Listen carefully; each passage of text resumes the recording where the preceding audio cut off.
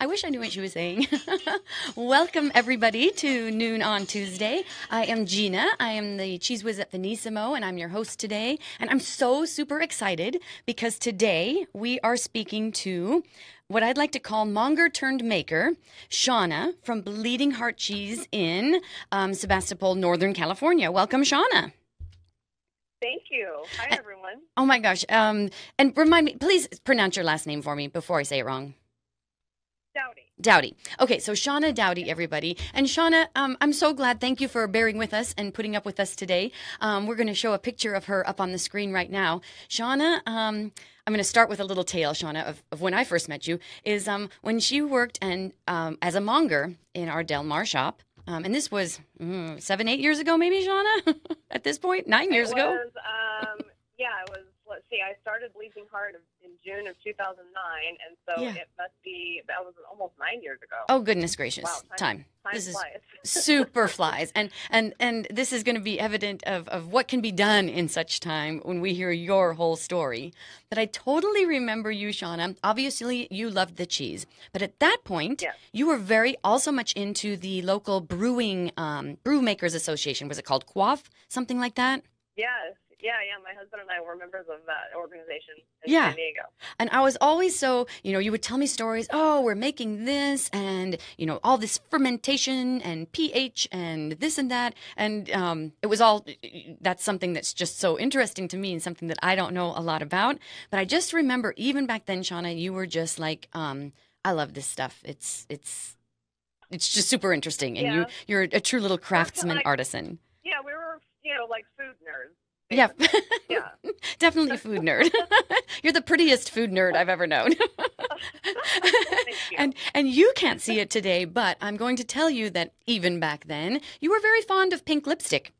And I, in your I was. honor today, am wearing pink lipstick, and I'm wearing a shirt from your creamery about the cheese Thank with the you. curves, which we're going to get to in a moment as well. But regardless, here you are working as a monger in the shop, and I also remember the day that you kind of said, "You know what, Gina? I've decided I'm going to go make some cheese." So take us back to that, Shauna. I mean, you know what I feel like?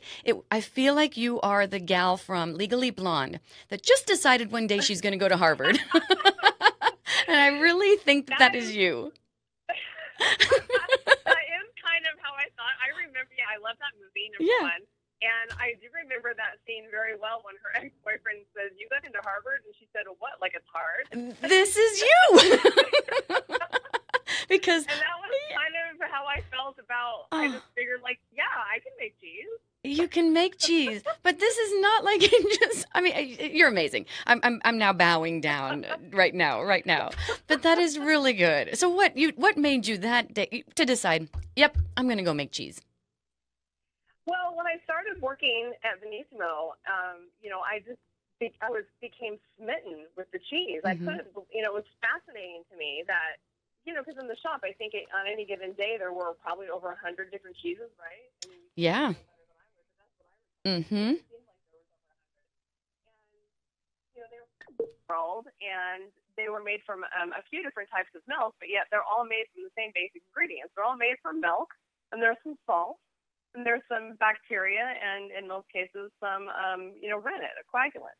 And, And yet they're all so different. yeah. And so that really fascinated me. And so I wanted to learn more, and I started, getting online and researching. And when we would get a new cheese into the shop, I would immediately get on the computer and look up their creamery and see what I could find out about them. And I was just fascinated that, I knew that there was there must be some science behind this cheese. Everyone always focuses on the art part, the artisan part, and that's certainly important. But Sure. obviously, there's some science there. There's chemistry, there's microbiology, and because why else would you have things that are so different when they're made from the same basic ingredients? Yeah, the So same that really basic. kept. And Okay. so, and on top of that, you can eat it. So Always a good to thing. me, yeah, so I just thought, this is amazing. I have to do this. For me, it was just kind of like, I feel like when I went to work at Benissimo, and I always tell people this because it's true, that was when I really figured out what I wanted to be when I grew up. Oh, that's awesome. And so and I've never looked back. As you know, I was just kind of like, yeah, okay, I want to be a Yeah. cheesemaker, so I'm going to go be a cheesemaker I'm now. going to go be a And cheesemaker. And were you always kind of the nerdy science girl then? A little bit? No? yeah, Okay. I actually always did really well in science from a very young age. Yeah. And when I was in college, I actually started out as a pre-med student Okay. and thought that I wanted to go to medical school. So I did take a lot of science classes. And in my former career, I worked at a scientific research institute. Wow. My husband is a chemist. Very good. Very helpful. So there's definitely a lot of affinity for science. Yeah. In our household. Sure, So. sure. Yeah. So you have which a has little, been very helpful. which is very helpful. So that's a good start, an affinity for the sciences. But then you can't just Google this shit and then say I'm going to go make cheese. You had to do more extensive training than that, right? You can't just look up a recipe online and Right. you're a cheesemaker and launch a company. Yeah. So where do you begin with that education? So I started buying books. Mm-hmm. And I had talked to a couple of friends who had dabbled in home cheese making, and so I started off with buying a couple of home cheese making books, and they were very inadequate for me because they didn't go into any detail or any depth. It's just like, okay, follow this principle. I want to know why. Okay, why am I doing this at this temperature? Why am I using this particular culture? It didn't go into those kinds of details, and I wanted to know more. So I started buying actual dairy science textbooks, like if I had decided to go to graduate school and get a degree in dairy science or something related, I started buying books that would have been part of the curriculum, like I would have had to buy if I got to school. Mm-hmm. And I have, a nice library of those now. They're very expensive. Yeah. Textbooks are. But giving me more of the answers I was looking for and going into things in great detail. Sometimes a little, more detail than I really wanted. Right, like But that really captivated me, and also concurrently, I was also traveling around and starting to visit creameries. Yeah. So after I left Benissimo, I don't know if you remember this, but in the spring of 2009, I went and spent 2 weeks in France. I took my best friends and we drove around and visited creameries. We spent a lot of time in the Pyrenees near the French-Spanish border, where they make a lot of sheep milk cheese, and also Radi is from there, and all kinds of other local cheeses that never get exported to this country. And at that point, did you know what you wanted to make, or this was part of your journey to discover? At that point, by the time I left Benissimo, I knew that I wanted to make cheese, in particular that I wanted to make sheep milk cheese. That was how I started out, and I was very naive because I didn't realize how. Right. So even though you can order sheep cheese if you're a retailer, you know that you can order sheep cheese from Italy or Spain or France or various places in the United States. So not so much, but at that level, on the monger level, the retailer level, I don't know how much thought really goes into, wow, this cheese is, must be much harder to make than this other cheese because this milk is so hard to come by. And because I didn't think of that. I just figured okay, we order sheep cheeses from distributors. They come in here, we sell them, and they happen to be my favorite, and so that's what I'm going to do. I want to make more, sheep cheese. Sheep cheese. And great. Had no clue what you were getting into. What I was getting into and how hard it would be to find the milk and to have a consistent milk supply. It's been very difficult. Yeah. But I had no idea. I had no idea how hard it would be. Yeah, crazy. And but it was something that you wanted, so you knew you didn't know how hard it was going to be, but you decided to buy sheep regardless. You knew you had to buy sheep regardless. That was you weren't going to just order sheep milk. That was another Legally Blonde type moment where I was just like, okay. So I had started Bleating Heart in June of 2009, and I had rented a local creamery that had just started up, and they happened to be a sheep dairy. Okay. And I was able to get milk from them. But by the end of that season, they were taking off, having success with their cheese also, and so they couldn't sell me milk anymore. And so I thought, okay, all right. Well, there's no dairies, and there's no sheep dairies around here that are selling milk. There were only, I think, 4 or 5 sheep dairies at that time in California, and they all use their own milk for their own products. So I thought, okay, so I had a choice. I thought, okay, I can either not make sheep cheese anymore, or I could maybe get some sheep. And Yeah. so, So? that's what I decided to do. So I just thought, like, yeah, okay, well, I'll just get some sheep then. I just, that's not like picking up, I'll just go get, a new car or a new, like, I Again, just, like, this is nobody should do this. Nobody should do what I did. nobody should. This is your advice to aspiring cheesemakers. No, Don't do it this way. And when I think back, at the time, it seemed totally normal to me. Yeah. Like, it just seems normal. Okay, if you need sheep milk and nobody will sell you any who already has sheep, then you just need to buy some sheep. Sure. And so it seems like a normal, logical thing, Yeah. even though it is ridiculous. I gotta say, though, yep, makes sense. Because, mind you, I did not have a farm. We rent a little house in Sebastopol. Yeah. And, it's on an orchard, and our landlord lives next door to us. And there are 6 acres of apple trees. But it's not a farm. It's not a proper farm. It's not set up for livestock or anything. And so I went to my land. I printed out pictures of dairy sheep and made like a little brochure. And I went to my landlord, knocked on the door, and I said, I need to talk to you about something. Yeah. And I gave them this. I basically made my own brochure for why it would be a good idea to have dairy sheep on the property. That's and awesome. So I gave them that. And I told them that it would be temporary, that I was going to buy some dairy sheep, and that I was going to put up some portable electric fencing because I had gone online and researched it. And that the sheep were going to live there until I found a more permanent home for them. Right. And so I totally sold them on it, and they agreed. Did. That's awesome. And they said, okay. And so then I managed to find a dairy farmer in Wisconsin, at a sheep dairy in Wisconsin, that was willing to sell me 10 pregnant ewes. The ewes of female sheep. Because they had to be pregnant. That's the key. Of you can't course. Just milk any animal. I mean, they have to be lactating, right? Which people wouldn't know, right? Yeah. And so in order to lactate and produce milk, first you have to get pregnant. And so I needed pregnant sheep, and I also had to figure out how to get them to California. Oh, and so that was so every step along the way, I thought I was making progress, but then I'd read it and like, oh, I didn't think of that. Yeah. Okay. How do you transport? I can't just shove them in the car. I can't. Yeah. So, and was it by plane, by boat, by car? What did you end up doing? So we ended up, I had my husband help me, and God, bless him. He is such an amazing man and so supportive, because he should have, I think anybody else would have said, like, girl, you're crazy. You need to just stop now. Right. But no, he was That's totally so great. supportive, and so he helped me, and we went on Craigslist, and we found a truck, a 4-wheel drive truck that had a camper shell on it.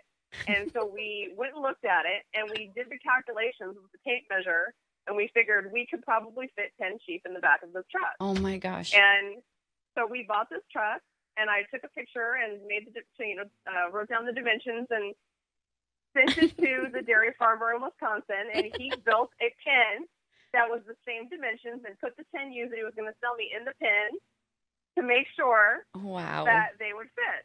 Oh my God. So then I set up, and so I did. I got the truck, and then in December, that was December of 2009, I drove from the Bay Area to Wisconsin. Yep. And picked with my sister. I had my sister come along for the ride, and we picked up these sheep. We arrived at the farm, and the farmer had help there, and they lifted them up one by one into the back of the truck. I can and then I turned around and headed back to California with 10 pregnant sheep in the back of my truck. Shauna, this visual is awesome. It's all true, and there are pictures on our website. Oh. And mind you, I had never driven a truck in my life. I drive a Mini Cooper in real life. Okay? Oh my God! And not a truck, definitely with 10 sheep in the back. No, and this is a 4-wheel drive. I've never driven 4-wheel drive, and it was in the winter, so I knew we were going to having to be driving through like snow and stuff. And we did hit a snowstorm. There was like blowing snow and ice and going to Wyoming. Yeah. And then it was this real, and then the heater broke on the way home, and it was just so nerve-wracking. Oh my God. And my sister and I kept opening the window to the camper shell and just like saying hi to the sheep and talking to them, and oh my God, we didn't know what else to do. Right. Just keep moving forward. They're livestock, they're not like pets. We were thinking like, maybe they're like dogs. We would talk to them and you'll put them at ease. Well, these are livestock. They're farm animals. Different. So okay. But yeah, so it was a crazy trip, but I did make it back. You made it back. Okay, this is a random question, but like, did you have to stop to let him out? Like, you don't just drive for 2 hours. No. So I had to do research on that too. Like, what do you do when you transport livestock across the country? Because I'm not the first person to do this. No, I don't have the proper rig for it, like, companies that specialize in it. But apparently, depending on the length of the journey, you're actually not supposed to feed them too much or give them too much water, because then they like pee and poop in their confined area, and then you get ammonia buildup, and then it's bad for their lungs. Okay. And so I thought, oh, okay, because that was counterintuitive. I thought, oh, we need to make sure there's plenty of food and water for them. But then I thought, no, what am I going to do? Pull up on the side of the freeway and let them out on the side of the For road sure. so they can go to the bathroom? To graze and So my sister and I had to, once the sheep were loaded in Wisconsin, we drove straight through. We only stopped for gas. Oh my So we drove gosh. straight through. How long was that? It was over 30 hours. Oh, God. So we drove straight through because I wanted to get the sheep back home as soon as possible. And so we did. We got them back to my house, my little house in Sebastopol, and we unloaded them into my backyard, and they lived there for 5 months until they had their babies. Oh my gosh. I gotta tell you, Sean, if you could just see my face, I think right now I look like that crab in Little Mermaid with my chin on the floor, because that's such a great story. It's all true, and it's crazy, and no one should do that. Yeah. No one. I had no experience. The only animal Zero. experience I have is with my two wiener dogs. Okay. And they're very different. Yes. They're very different. Yes. But so I was not qualified at all. At all to do this. Any of it. But again, to me at the time, it seemed totally normal. Like, of course, this is what I'm going to do. Because you need the milk, right? Yeah. I need the milk. I need sheep. I'm going to go get some sheep, and they can live in my backyard for a little while until I find like proper farmers that they can go live with. They can live with and take care of. But then, okay, this is all good. They show up at your farm. We don't know really what to do. But then how did you like milk them and have the equipment? You don't have all the equipment to do that. How'd you do that? And you have to figure that out? Well, they were pregnant, and so I knew that I had 5 months to figure this out. Yeah, so they were newly pregnant, and so I had 5 months to figure it out. And during that time, I was networking all over here in the North Bay where I live, trying to find some farmers that would maybe want to partner with me to start a sheep dairy. And so I did. I went through the Sonoma County Farm Bureau, and I made a flyer, and I had a picture of me and my husband and my cheese and the sheep, and so we were looking for partners. Yeah. And that's how I met, at the time, Rex and Carrie Williams, who were also crazy enough. They were already sheep farmers, though. They were legit. Okay. So they were already sheep ranchers. Right. And they had been pondering starting a sheep dairy anyway already. And so when they met me, they thought, okay, this is great because there's already a buyer for the milk. And so I said, okay, we can farm our own business, the three of us. The sheep will move to your property, and then that's where we'll build the milking parlor. And so, I invested more money, and they invested money, and we bought the equipment, and we did. And so that's what happened. And so we did, and that became our dairy became the 5th licensed sheep dairy in California. In California. We started milking those. Yeah, and we started milking those sheep in June of 2010. 2010. Yeah. So there were and all the sheep had their babies, and I did successfully take care of those sheep and feed them. And just so you know, I did those. I don't want anybody freaking out thinking this was like some animal welfare issue, because I pampered those sheep like they were queens. I'm sure. I named all of them. I used to go out there and spend time with them every day. Sheep. Yeah. So they were queens. They were queens. That is just really great. So 10 sheep. It starts the whole thing. 10 sheep. How much cheese could you make with those 10 sheep? So the milk from those 10 sheep. Hardly to put in perspective. Yeah. Like everybody kind of, I think, knows what a wheel of Manchego, or we'll get to Fat Bottom Girl, looks like. Say it's a 5-poundish wheel. How much could you make? 10 sheep. It was not enough. It wasn't enough by a long shot. Okay. So they were producing it was like 5 gallons a day, and then it tapers off during their lactation season. So they ended up trying to milk some of their meat breed sheep. They also were raising sheep for meat. It's a breed called Dorset, but they would produce like a few tablespoons of milk. That's not going to do it, right? Like, it was ridiculous. No. But they had them there already, and they had some of these Dorset sheep that already happened to have just had lambs, and so they were in milk, and so they figured, why not? Let's just try it. Right. But it was a total waste of time. Yeah. But I did end up managing to buy a little bit of milk from other places, and I did some mixed milk cheeses, but it wasn't enough milk to make very much cheese at all. I mean, a sheep will average maybe half a gallon a day, maybe. and that's only for part of the season. Half and then a it gallon a actually day. tapers. Yeah, and then it tapers off from there. That's kind of like that's the best case scenario if you can maintain that average throughout their lactation season. Sure, sure. So they produce very little milk. Very little Very milk. little milk. But it's, do you need as much of it to make the cheese? Is that true with sheep milk? You don't need quite as much volume? You don't need as much as if you were making cheese from cow or goat. You do get a higher yield because you have higher protein, more protein and more fat in sheep milk. Yeah. In particular, the protein is what's really important for how much cheese you get. Yeah. And so, yes, it's true that you do get more cheese per gallon of milk for sheep milk than you would from cow or goat. Right. But it still doesn't make up for the fact that sheep produce such little milk. So little milk. Yeah, I think that's something that people don't realize. It's not all year round, every day, that they're giving you the milk for the product, which is hence and it leads to the why sheep milk cheeses made here especially tend to be very expensive because right? They're very expensive. I kind of have this saying that I when you see cheese at a cheese shop like Venissimo or anywhere else that sells specialty or artisan cheese, that the more expensive the cheese is, then probably the less money that cheesemaker is making. Is fascinating. That's kind of my, because I know when I go and I buy a lot of cheese too, and when I go to cheese counters and I look and I see the more expensive cheeses and I see where it comes from and who makes it, and I know that usually they're a small company, and I know how high the cost of production is, and so I know that people don't just arbitrarily decide to charge a fortune for their cheese because they feel like it. Or, exactly. Because there are costs. The cost of production is huge. Yeah. When you're trying to do something like what we're doing. So it's really tough. That makes me appreciate your sheep story right there. Appreciate the first wheel of Fat Bottom Girl we ever had. You know what it took to get that. To ever have Fat Bottom Girl. Oh my God! I don't know if you remember that. I do remember that. Very well. And I remember shipping. We're like, how many wheels should we get, and how many can we, sell, and how many do you have? Oh my gosh! Tell us about that cheese though, because that was your first. That's your baby, right? Yeah, Fat Bottom Girl was my first-born cheese, and it was. Congratulations!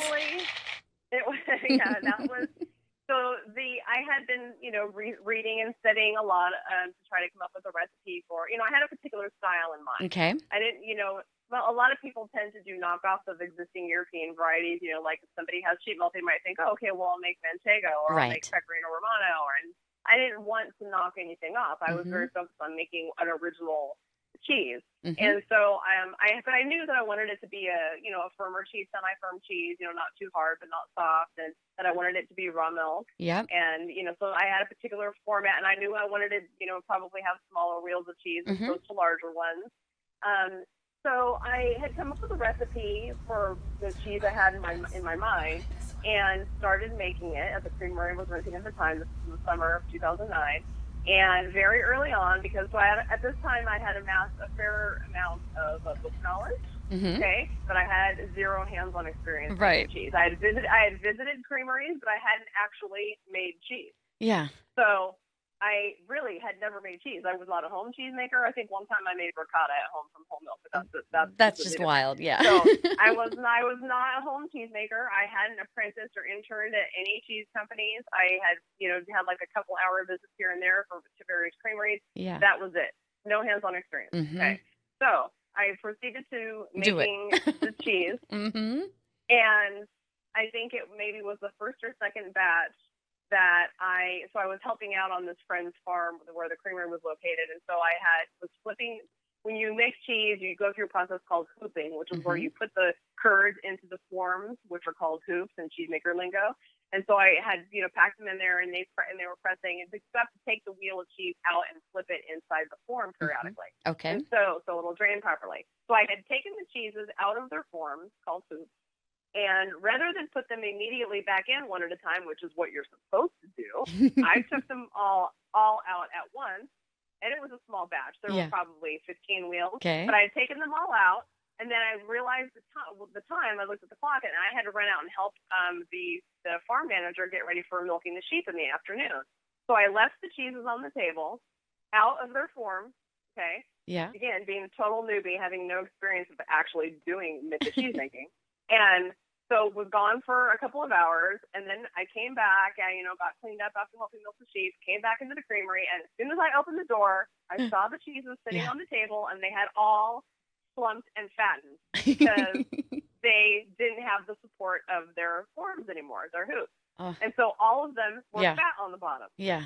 And I just saw them, and I immediately started laughing. And I went, oh crap! I immediately. Dang it. I immediately knew my mistake, but it made me laugh. I actually thought they looked kind of cool. Yeah. To tell you the truth. They're beautiful. And so I came in and I thought, okay, let me see if I can squeeze this back into shape, because the curd is still somewhat malleable at that point. It's not for, it's not aged. It's still just young curd, still draining, so it still has some moisture in it.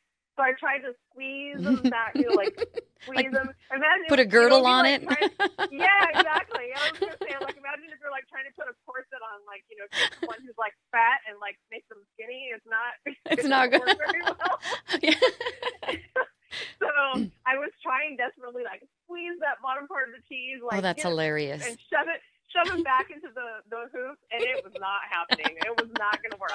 And I decided, okay, this is not going to work.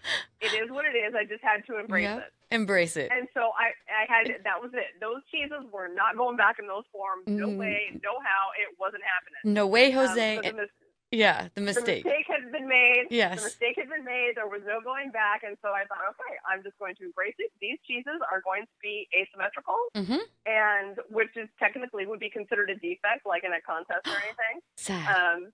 And so I just said, okay, I'm going to go with it. Yeah.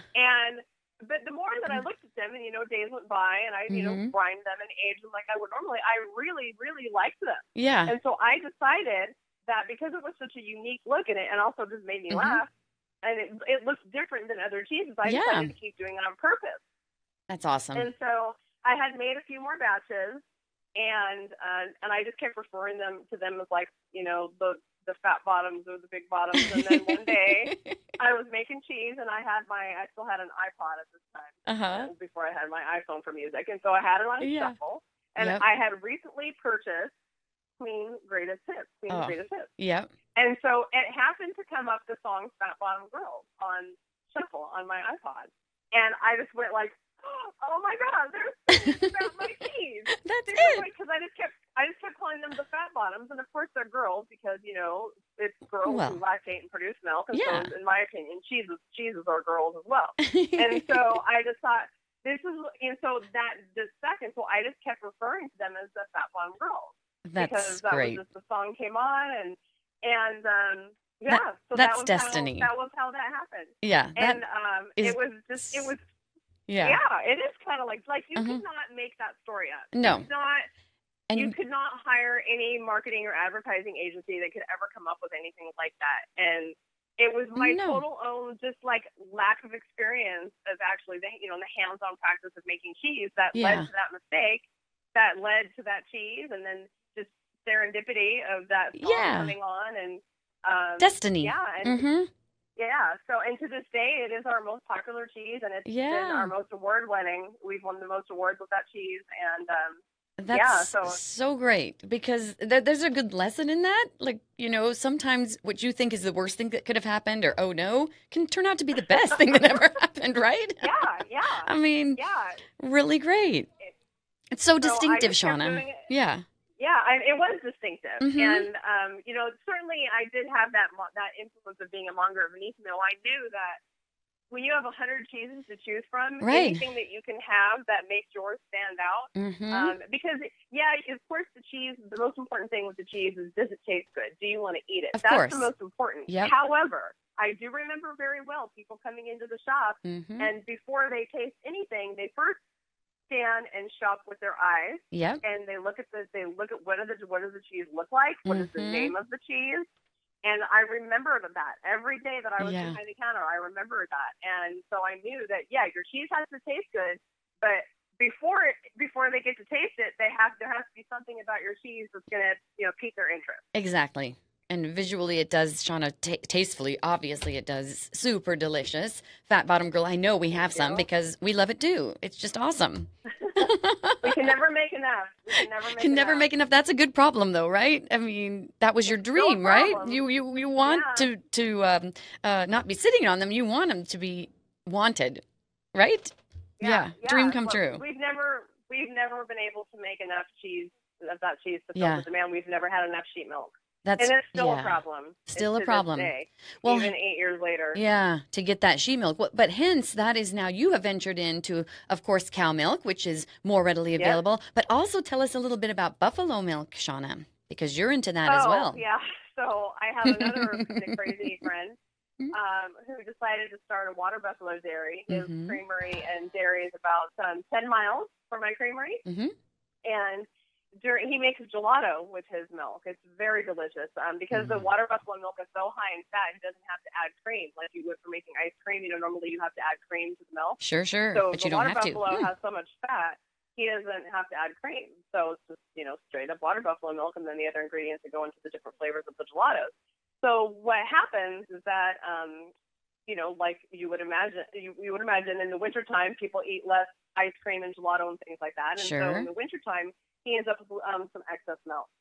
So a few years ago, he kept begging me about taking some of the excess milk, and I thought, oh my God, I don't have time to figure out how to work with water buffalo milk. At this point, I was already making sheep milk cheese, cow milk cheese, a couple of mixed milk cheeses that are a blend of sheep and goat, and I thought, I don't have time for this. This is nonsense. No, just no. You never say no.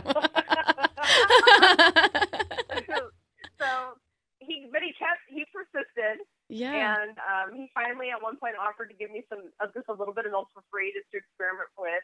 And so I did. I said, okay, fine. It was hard for me to resist the new challenge. Sure. And being that blue cheeses are some of my favorite of all time, I decided that, okay, because I wasn't going to make mozzarella. Because that's normally what people do with water buffalo milk. And I have no interest in making mozzarella. Mm-hmm. I buy mozzarella when it's tomato season, but I don't want to make it. Sure. So I decided, okay, I'll try to make a blue cheese, see how it turns out. And I thought it was probably going to totally suck. I had no idea how. How does this work? But we'll figure it out. But a few months down the road, I tasted it and I went, oh, okay. I can do this. I'm beyond to something. Yeah. Like, this might work. And so I decided to, do a couple of real batches, arranged to buy the milk from him and did a couple of small batches. And the very first batch that I actually made in my creamery, as opposed to the 5 gallons of milk that he gave me where I made it at home. Okay. Just for tasting. So the first legitimate batch that I made in my cheese vat in my creamery was I think it was in 2014. This was when this happened. I decided to send it to the World Cheese Awards, just kind of like on a whim, just to see what would happen. Mm-hmm. And it got a bronze medal. I mean, that's so just. And I thought that was kind of funny for literally the first batch I ever made of that cheese. I mean, I'm not counting the one that I made on my kitchen stove, but the first real batch in my creamery to get that medal. So I thought, okay, well maybe I should continue this. Yeah, and maybe so I'm onto something. Yeah. And then for that winter I made more, and then so it became kind of like a winter production cheese. And the milk is very tricky. It's very difficult to work with. It's not like any of the other milks that we work with. I didn't have anyone to lean on. Who works with water buffalo milk? Exactly. No one has water buffalo milk. Right. And so I was really kind of on my own, and I had to, I spent a lot of time trying to find, journal articles and any publications any research that had been done on water buffalo milk, and it was really hard to try to gather information. But really, what it came down to was just the experience of working with the milk and drawing on my experience of working with the other milk, because at this point I had already been making cheese for a few years. So I really finally honed in on, really nailed that recipe, I felt. And the milk is still tricky to work with, and there is definitely seasonal variation, and the cheese does turn out depending on what time depending on what time of year we make it. But isn't that the beauty of it, though? Yeah. Mm-hmm. It is, but it's also challenging because then you wonder, well, wait a minute, why is this wheel that I made in June not as good as the one I made in February? And of course, there's a lot of reasons why. Like grass, for example, we don't have any grass here. Yeah. So there's plenty of grass in February, and so that changes the flavor of the milk, and just how the cheese turns out. But the big thing that happened with that cheese, which completely caught me by surprise, and I will never forget, is that in 2016, last year, it ended up becoming coming in second for best in show at the American Cheese Prize. Yeah, and congratulations on that. Winning an Oscar. I mean, if you're a cheesemaker, that's like winning an Oscar. That is an Oscar, and you are so Oscar worthy. That was amazing. Congratulations on that. Because thank you. Correct me if I'm wrong. There was about 2,000 entries last year, isn't that right? Just shy of 2,000 or right around. There was almost 2,000 entries, yeah. Get that, everybody. 2,000 entries, and she gets, like, seriously, almost the best in show, which again, hats off to you, Shauna. That's crazy. On a cheese you'd never made. Crazy. You'd never made buffalo milk before. Yeah. Nor blues. I mean, blues is a whole different thing regardless, and then buffalo milk on top of it. Blue cheese is hard. Yeah. Yeah. No, it was crazy. It's crazy. It's a moment I will never forget. Yeah. Never thought it would. I mean, of course, every cheesemaker dreams of winning best in show one day. It's just like anybody who works in the movie and television industry wants to win an Emmy or an Oscar. Yeah. But I didn't anticipate that it would happen with that cheese. I mean, I knew it was good. I knew what I said it's good, delicious. But there's so many good cheeses. I mean, that competition is super competitive. Yeah. It's really, there's a lot of entries, and a lot of them are really, really good. Yeah. So you just never know. So I was, shocked. So which one? In a good way. Which one of your cheeses is going to win this year? Because that competition's coming up. So tell me, which one? You know what? You never know. You never know. Sure. Because the judges are different every year, and your cheeses are different every year, and so are all of the cheeses from all the other all the other cheesemakers. And so, the cheeses might have a really good season. I can tell you that 2016 season of that Buff Blue, the winter production cheese, was excellent. Those were some of the best batches of cheese I've ever made. Yeah. And this season we did, we've already finished our 2017 winter run of that cheese. Yeah. And I have already selected the wheels that I'm going to send to you. Okay. But I don't think that it's as good as one that I sent in 2016. Interesting. Okay. So you'll see, but you never know. So you never know. Yeah. We never know. We always do really well in competitions, which I'm very grateful for. Yeah. Because we don't plan ahead very much for them. But the cheeses stand on their own. This is why you do so good, Shauna. They're so good. We have a question of how many cheeses is she going to enter? Pardon, yes, a question popped up, Shauna. How many are you going to enter? This year, we'll probably send 5 or 6, because we make cow cheese, we make sheep cheese, we make water buffalo cheese, and we have a mixed milk cheese. So we are not, so probably 5 or 6 different cheeses. And if people want to learn more about the ones you have, they can see it on your website. It's just bleedingheart.com, is that right? Bleatingheart.com, and bleat like the sound that a sheep or goat makes, not bleed. Yes. Bleat. They bleat. BLEATING heart.com. Correct. Okay. So they can, so anyone can go on there and read about our cheeses.